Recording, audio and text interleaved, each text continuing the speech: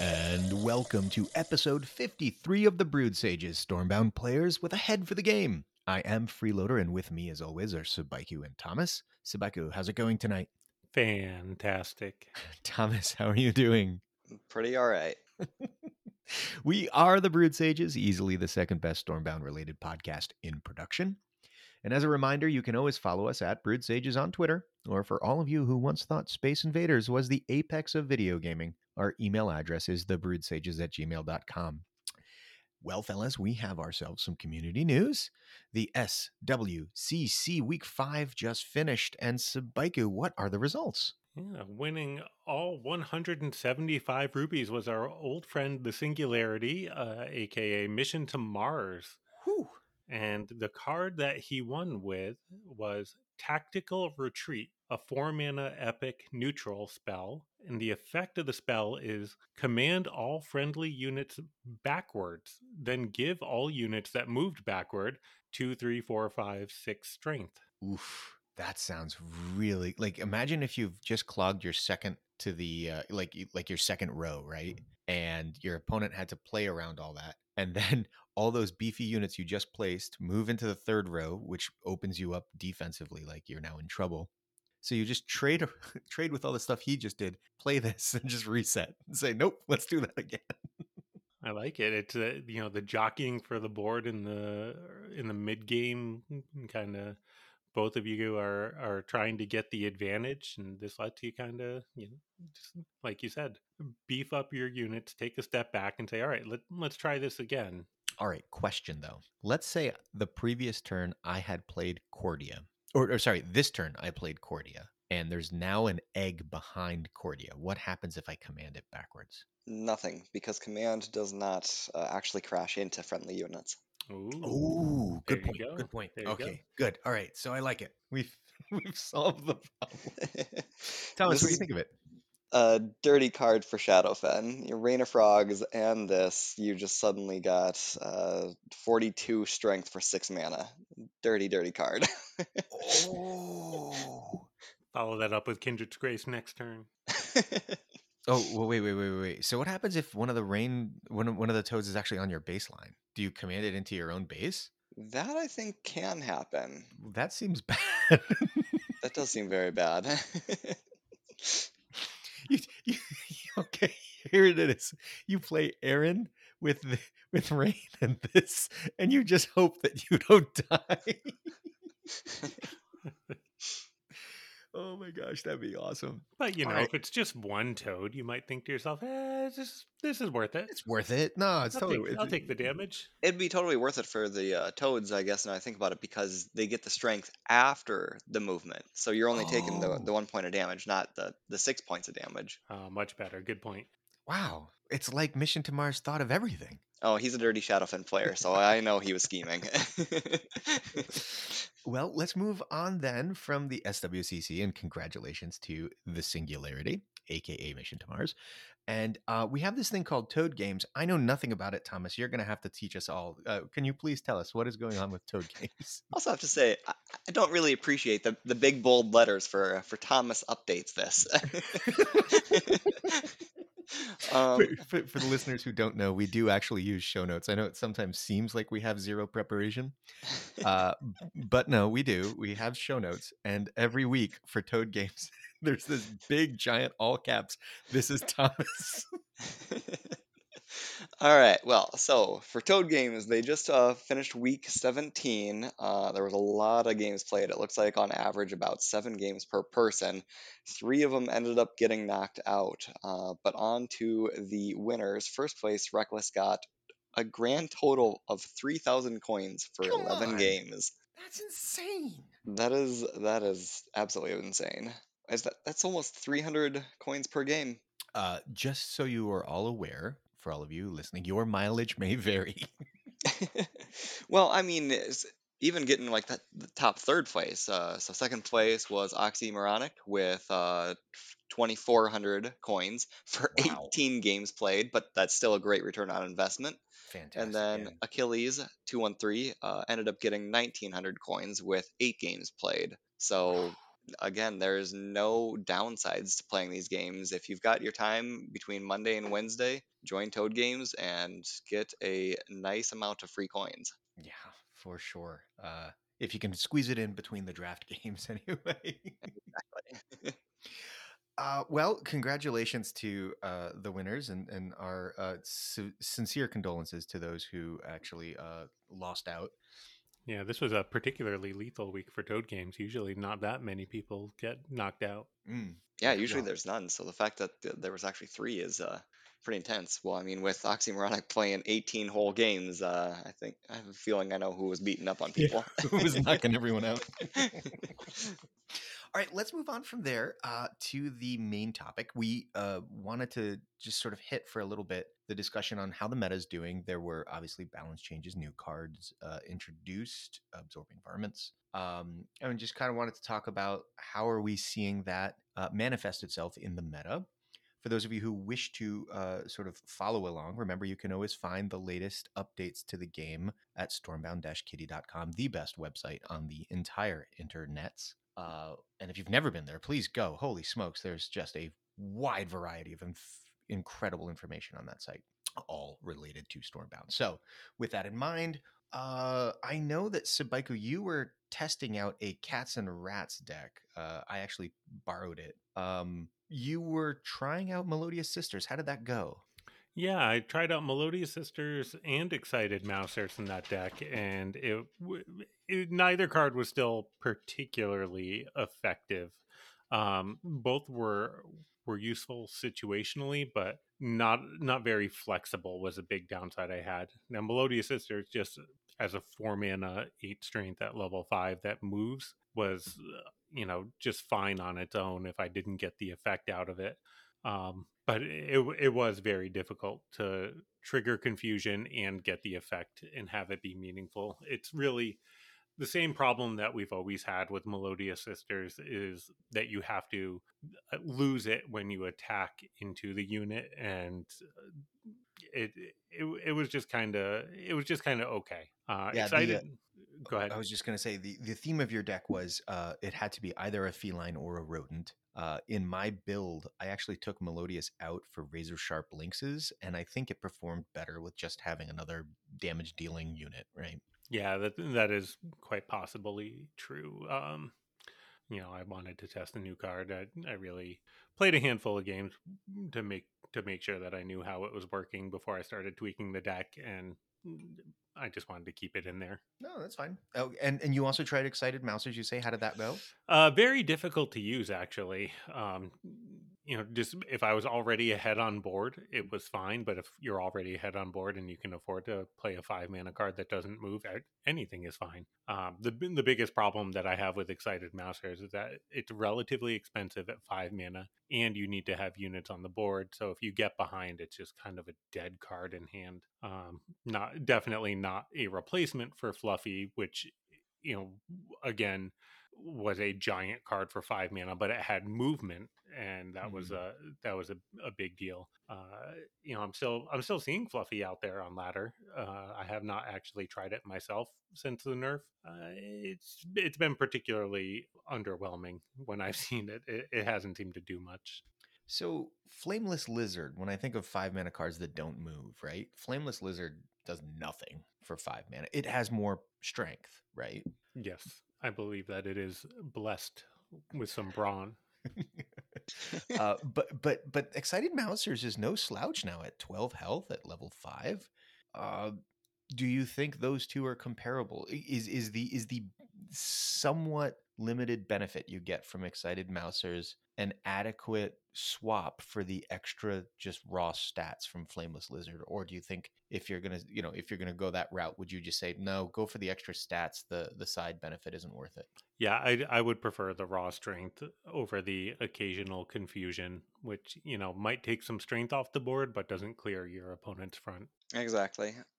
Because you could also make the same argument for Snake Eyes versus one of these other ones, because Snake Eyes also has 12 strength for 5 mana and an ability. Well, that's fair. That's fair. Although it is an epic, so it's harder to get to level 5.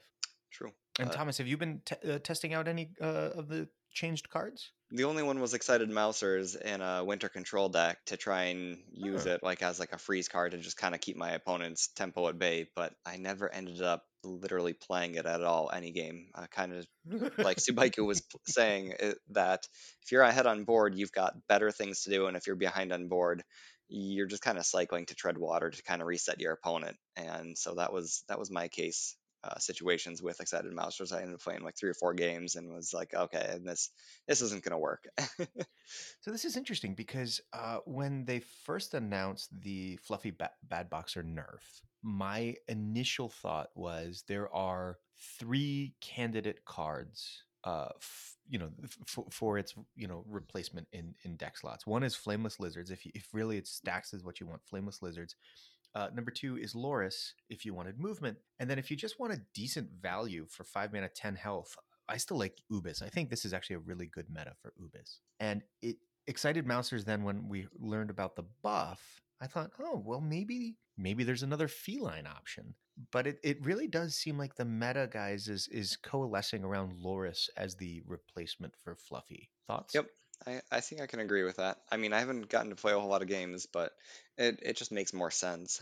Yeah, I mean, I don't know that I would say I'm seeing more Loris out there, but it's always been a relatively popular card in that 5 mana slot. I will say I'm definitely seeing just a little more variety in the decks. I'm not seeing Fluffy every game, which I definitely appreciate. Mm-hmm. Um, and I'm not seeing a huge increase in the amount of Shadowfen that I'm facing. And I was definitely worried about the Toad spam being a problem after the Fluffy nerf, and it doesn't seem to be.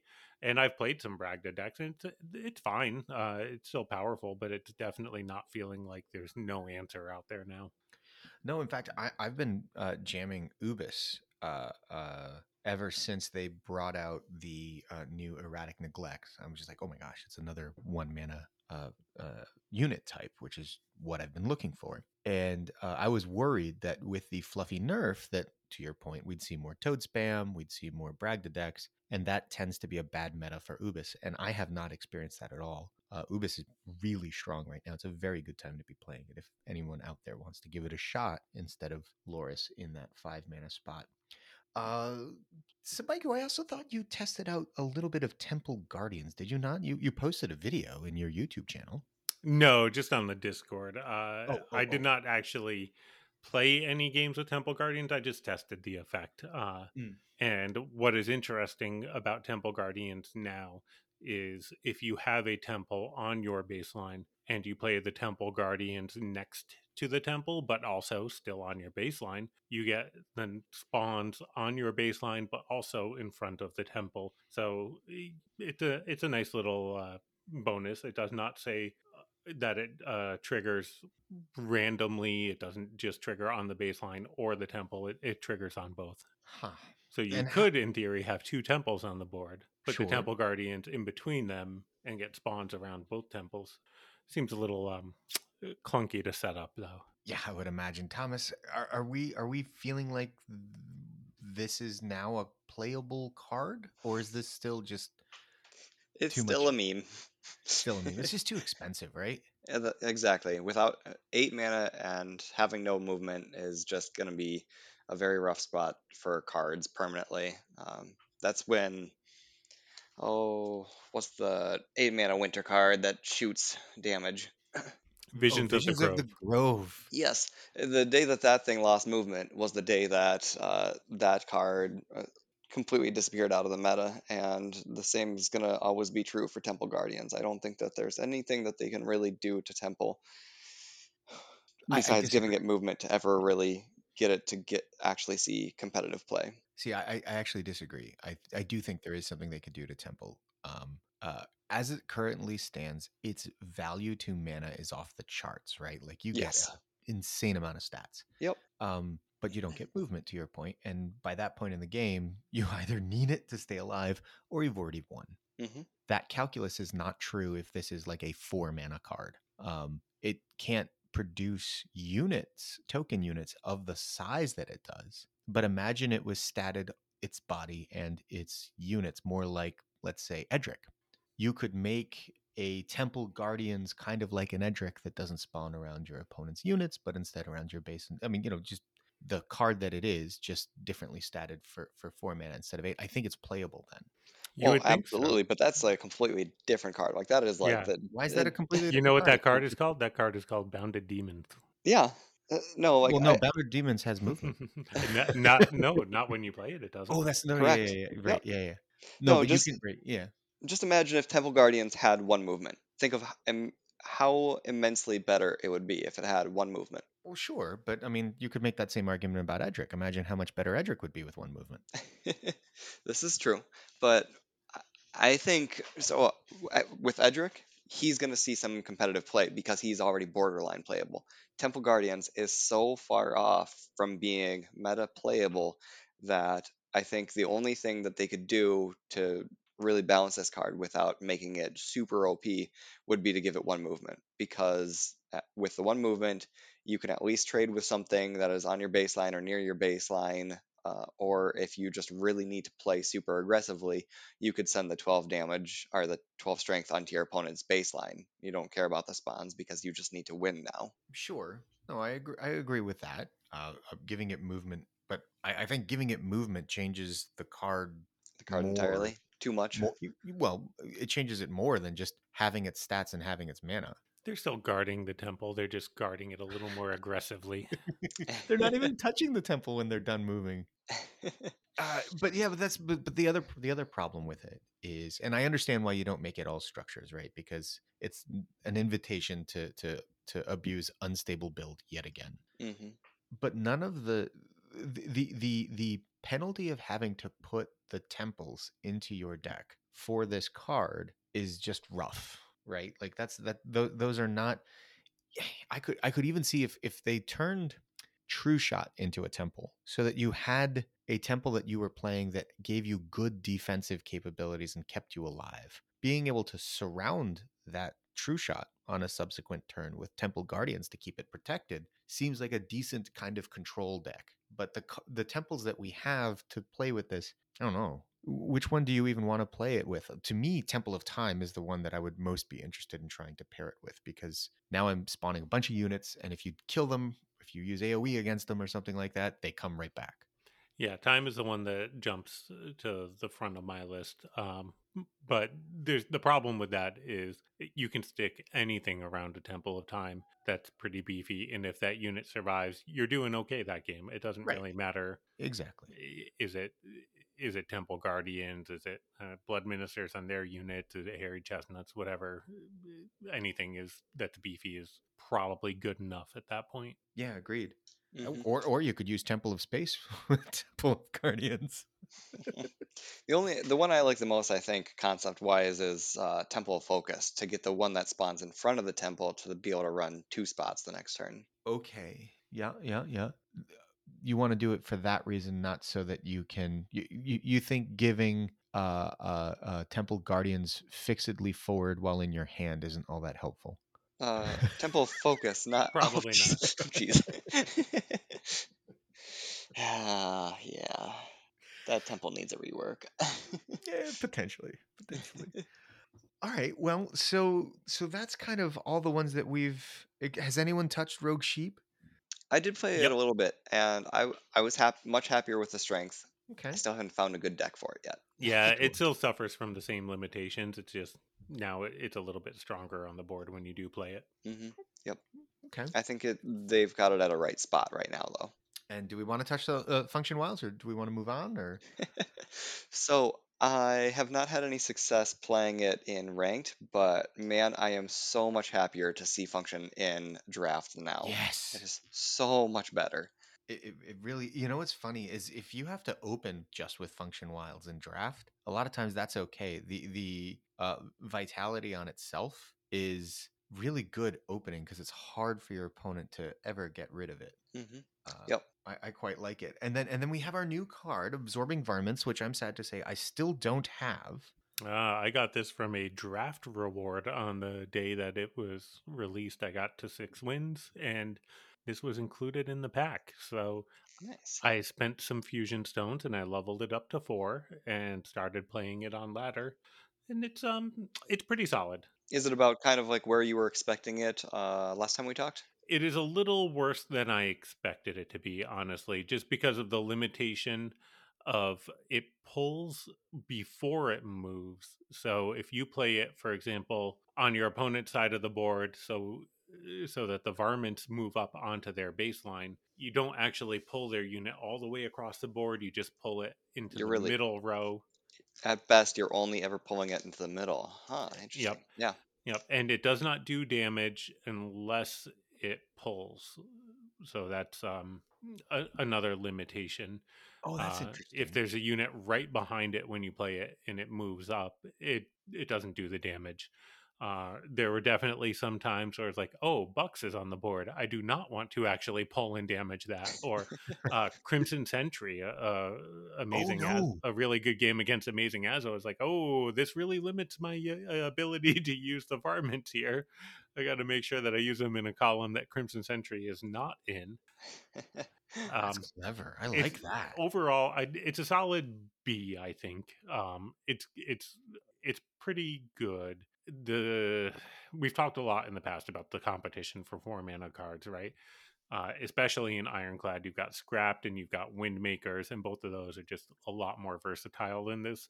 But then on the neutral side, your neutral 4 mana tech cards like Siege Breakers, Stoic. Stoic, even Edric, which we talked about, like those all just have a little more flexibility than this does. Mm-hmm. It definitely suffers from having only 7 strength at level 5. I'm playing it at 6 strength at level 4, and it just never really feels like it's enough. Oof, I'd that like to guy's see the it up case. at 8 to be on par with the other 4 mana tech cards. At that point, it'd probably be a little bit too strong.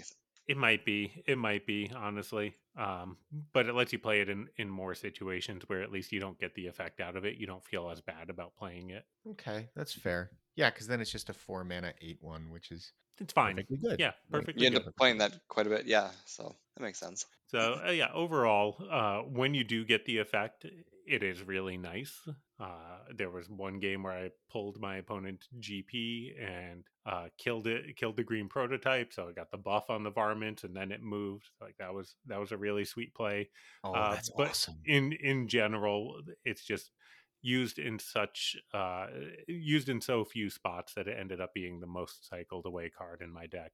Okay. All right. Well, I don't feel so bad about missing out on it so far, although I do still want to get it and test it out. Still definitely fun, don't get me wrong. And Yeah. when you do get it, and it doesn't have to be behind the varmints that it pulls.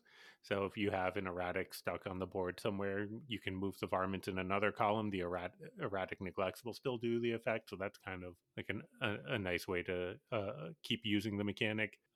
But it's just a little too inconsistent. Maybe I just need some more practice with it. Yeah, that's also possible, but keep going with it and keep us posted. All right. Next up, we made a promise to Maxwell in our Discord, actually in the official Discord in our channel, that we would do a deck detective episode on his slow winter rush, which he entitled Javana Rush. And we haven't been able to do it because of just all the things that have been going on. We now have the opportunity today to do a deck detective on it, going through, and we will have this deck list in the show notes. So feel free to go find the link there, and you can see it. But for those of you who can't do that, we have very quickly erratic neglects, green prototypes, icicle burst. Those are your 1 manas. For 2 mana, we have frost taxers, gifted recruits, wild saber paws. At the 3 slot, Potions of Growth, Yowling Weavers. At 4, Mistwives and Siegebreakers and Spellbinder Shavana. And then at 6, that's right, 6, we have Wolf Cloaks. All right. Thomas, your thoughts? I like this deck a lot. The only thing I would change, I don't know if Maxwell you've tried it at all yet, but instead of Potion of Growth, play the Hearth, and then you can just constantly every turn get basically a small free Potion of Growth on whatever you have on the board. I've played a lot of decks like this, and they're always enjoyable to play. That was your advice to me about a year ago when I started playing a similar Winter Rush deck, and I do have to say, Putting the Hearth in there made such a big difference. It does slow the deck down a little bit, but it just means anything that sticks to the board is a threat to win the game, and it's so hard for your opponent to deal with. Yeah, And then even like oh, in worst case scenarios, like when you're playing against Swarm and you're never gonna get that buff off, your Hearth, you can just use it as a Fort of Ebon Rock to just block. I mean, it's not great, but it's going to give you a little bit more defense capability than something like a Potion of Growth would be able to do that has zero defensive ability. right. There's never a dead board for the Hearth like there is with Pog. Hmm. Like your opponent can clear the entire board with an HV, and your following turn can be something like Erratic and the Hearth, and you don't feel bad because the whole board's clear. That Erratic's not getting cleared; it's getting buffed. Seems good. Yep. If you're going to go that route, though, guys, why not remove Wolf Cloaks and put in Hearth guards? Which I have done in the past, but I found it to be less flexible than wolf cloaks. The problem with the hearth guards in the hearth is that then you have to play the hearth offensively on your opponent's side of the board, and you try to avoid that as much as possible because it's not like an unstable build. It has relatively low strength for the mana cost, and it has an effect that you actually want to keep it on the board, so you want to try to tuck it away in a safe spot on your side of the board. So I'm not upset about Wolf Cloaks here at all. The one other card that jumps out to me as something you might want to change, especially if you put the Hearth in the deck, is Yowling Weavers. Yep. It feels so bad to have Yowling destroy something that the Hearth just buffed. It does, and it happens way too often. I don't know why, but it does. I like Lost Psyches in that spot for the 3 mana. I've actually also played a lot of this style deck. I said that I was playing Ubis. So if you take out Wolf Cloaks and Siege Breakers and Yowling Weavers, and you put in like Ubis and another runner, I like using First Mutineer because Thomas is big on it and he's convinced me.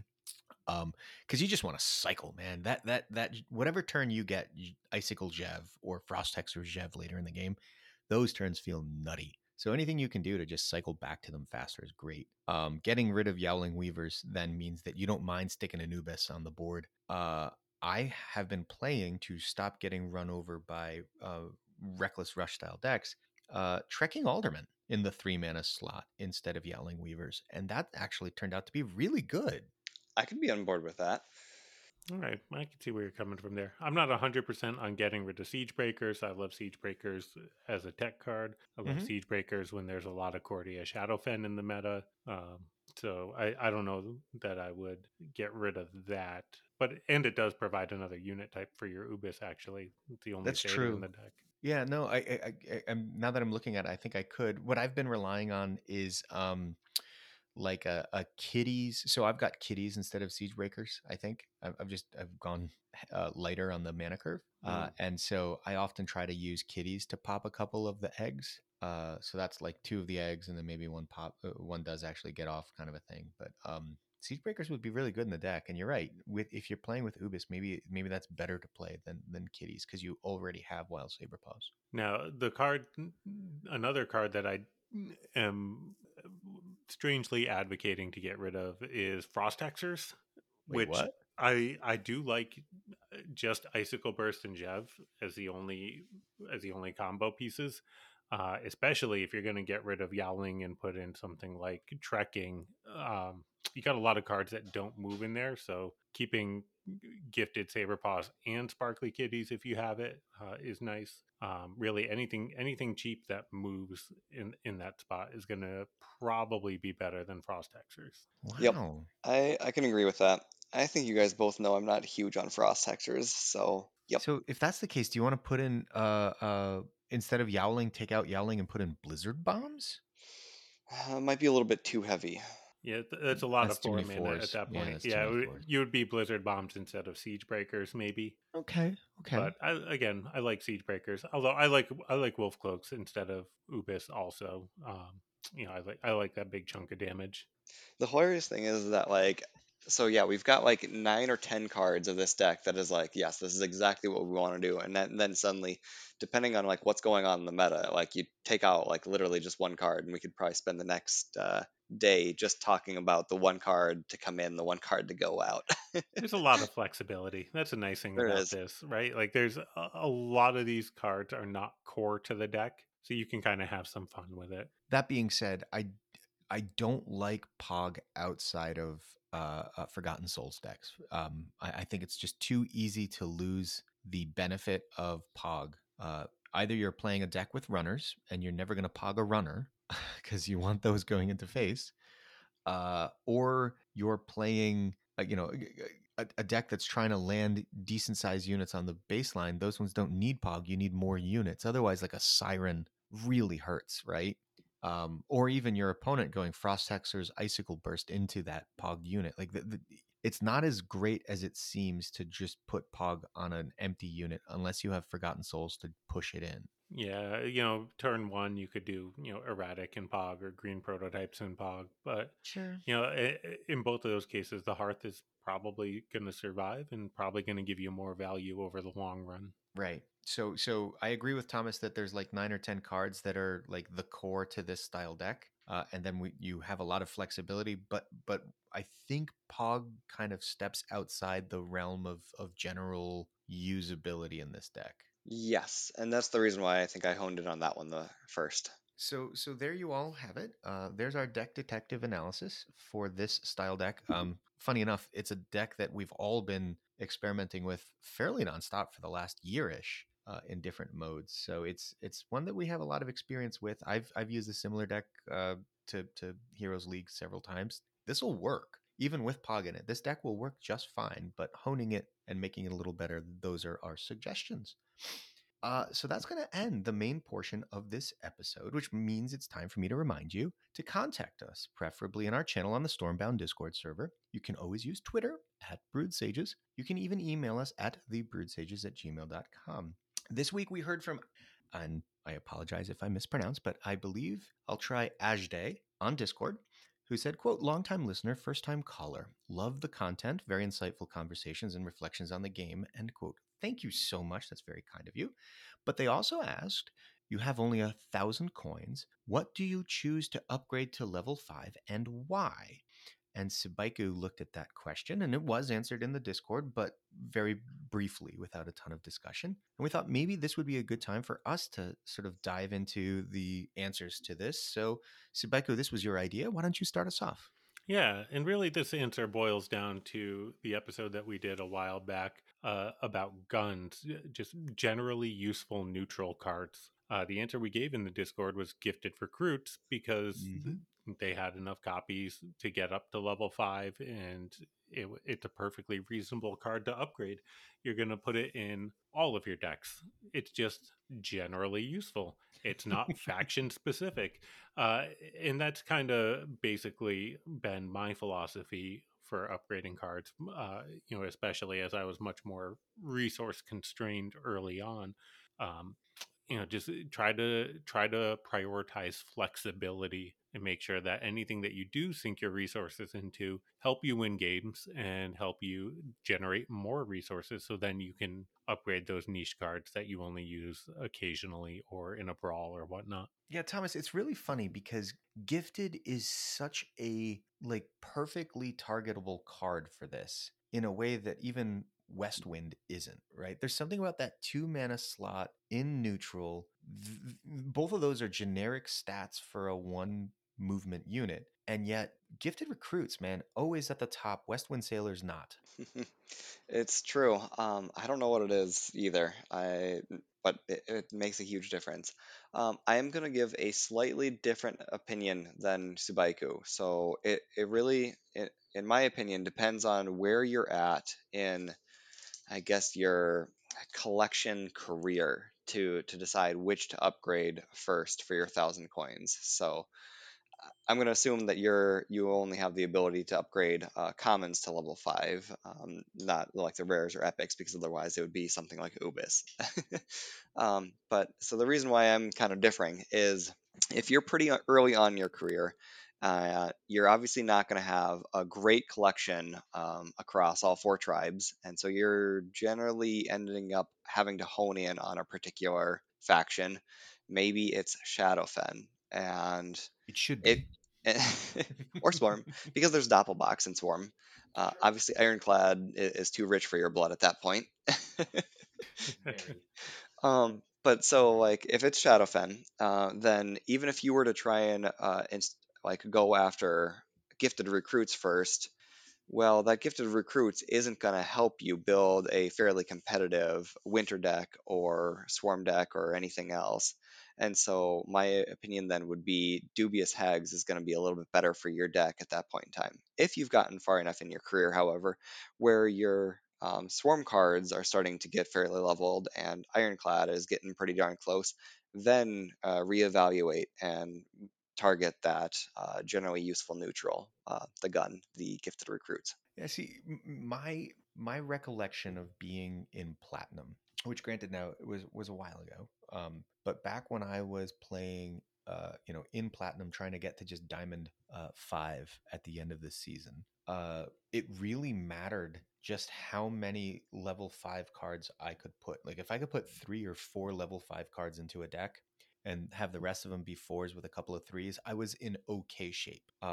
It was always easier in Shadowfen for whatever reason. I just got more copies of Shadowfen cards early on in my career. That's what pushed me into the faction in the first place. All the commons are so good, hags and helios and witches. But I actually felt once I got like green prototypes, gifted recruits, those two especially, up to level 5, I kind of felt like any rush deck in any faction was now viable for me because I had at least one, maybe 2 level 5 cards in the factions. Maybe not in Ironclad. Ironclad took forever. And so I think that I'm going to side with Sabaiku here. I think that going for the guns early, you're going to naturally, if you're getting your neutrals to an adequate number of copies that they're golden bordered, then you very likely have a couple of faction cards too that are in that same boat. And yeah, I mean, gosh, it is so hard to think of a deck that doesn't run gifted recruits even now with kitties out there. Yeah, you do still see a lot of, especially more aggressive decks run both of them. Yeah, it comes down to a matter of personal preference for sure. You can try to min max a single deck, but that's never really been my thing. I like to have a little bit of variety. I like to be able to try to play different factions and different styles of rush deck. Uh, so, so having the neutrals be what's leveled up, like you said, freeloader will carry you as you try to get a little bit more variety, and that helps the game stay fresh for you instead of feeling like a grind. Yeah, and there is something specific to gifted recruits. Even green prototypes, I would say, even after the nerf to it, you have to be a little more careful about how you use it. But honestly, I think those are the two cards that are still just it's really hard to imagine a meta where you don't want to be playing them. Like there's decks like Sabaiku said where maybe it's not an aggressive deck, maybe you just want the additional value from a kitties. But if you don't have the kitties up to 5 and you do have recruits at 5, you're not upset about putting recruits in a deck. I just can't imagine a situation where you'd be upset with having it at 5. So that's kind of how we get to it. And I don't think let's close this conversation out with a quick sort of opinion from everyone. There needs to be a balance between the utility of guns such that newer libraries can develop, to our point, some flexibility in what they can run, that they're not stuck with just one deck, that these, getting these couple of cards leveled up opens up other opportunities for you to play. But the counterbalance to that has to be they can't be so overly popular and powerful, one drives the other, that it's all you see on ladder, right? And like Fluffy, for example, is a really good example of a gun that just was everywhere. Do we think we're in a good spot right now with how with that balance? And I'll let Thomas answer first. It's kind of a difficult question to actually answer. I would say overall, yes, we're in a really good spot, but it's also Fluffy was warping the meta pretty seriously, actually. Mm-hmm. And Yeah, yeah. so I think because the meta is up in the air, we're gonna have to wait until we find the next kind of oppressive card to then say yes or no. And Sabeki, what do you think?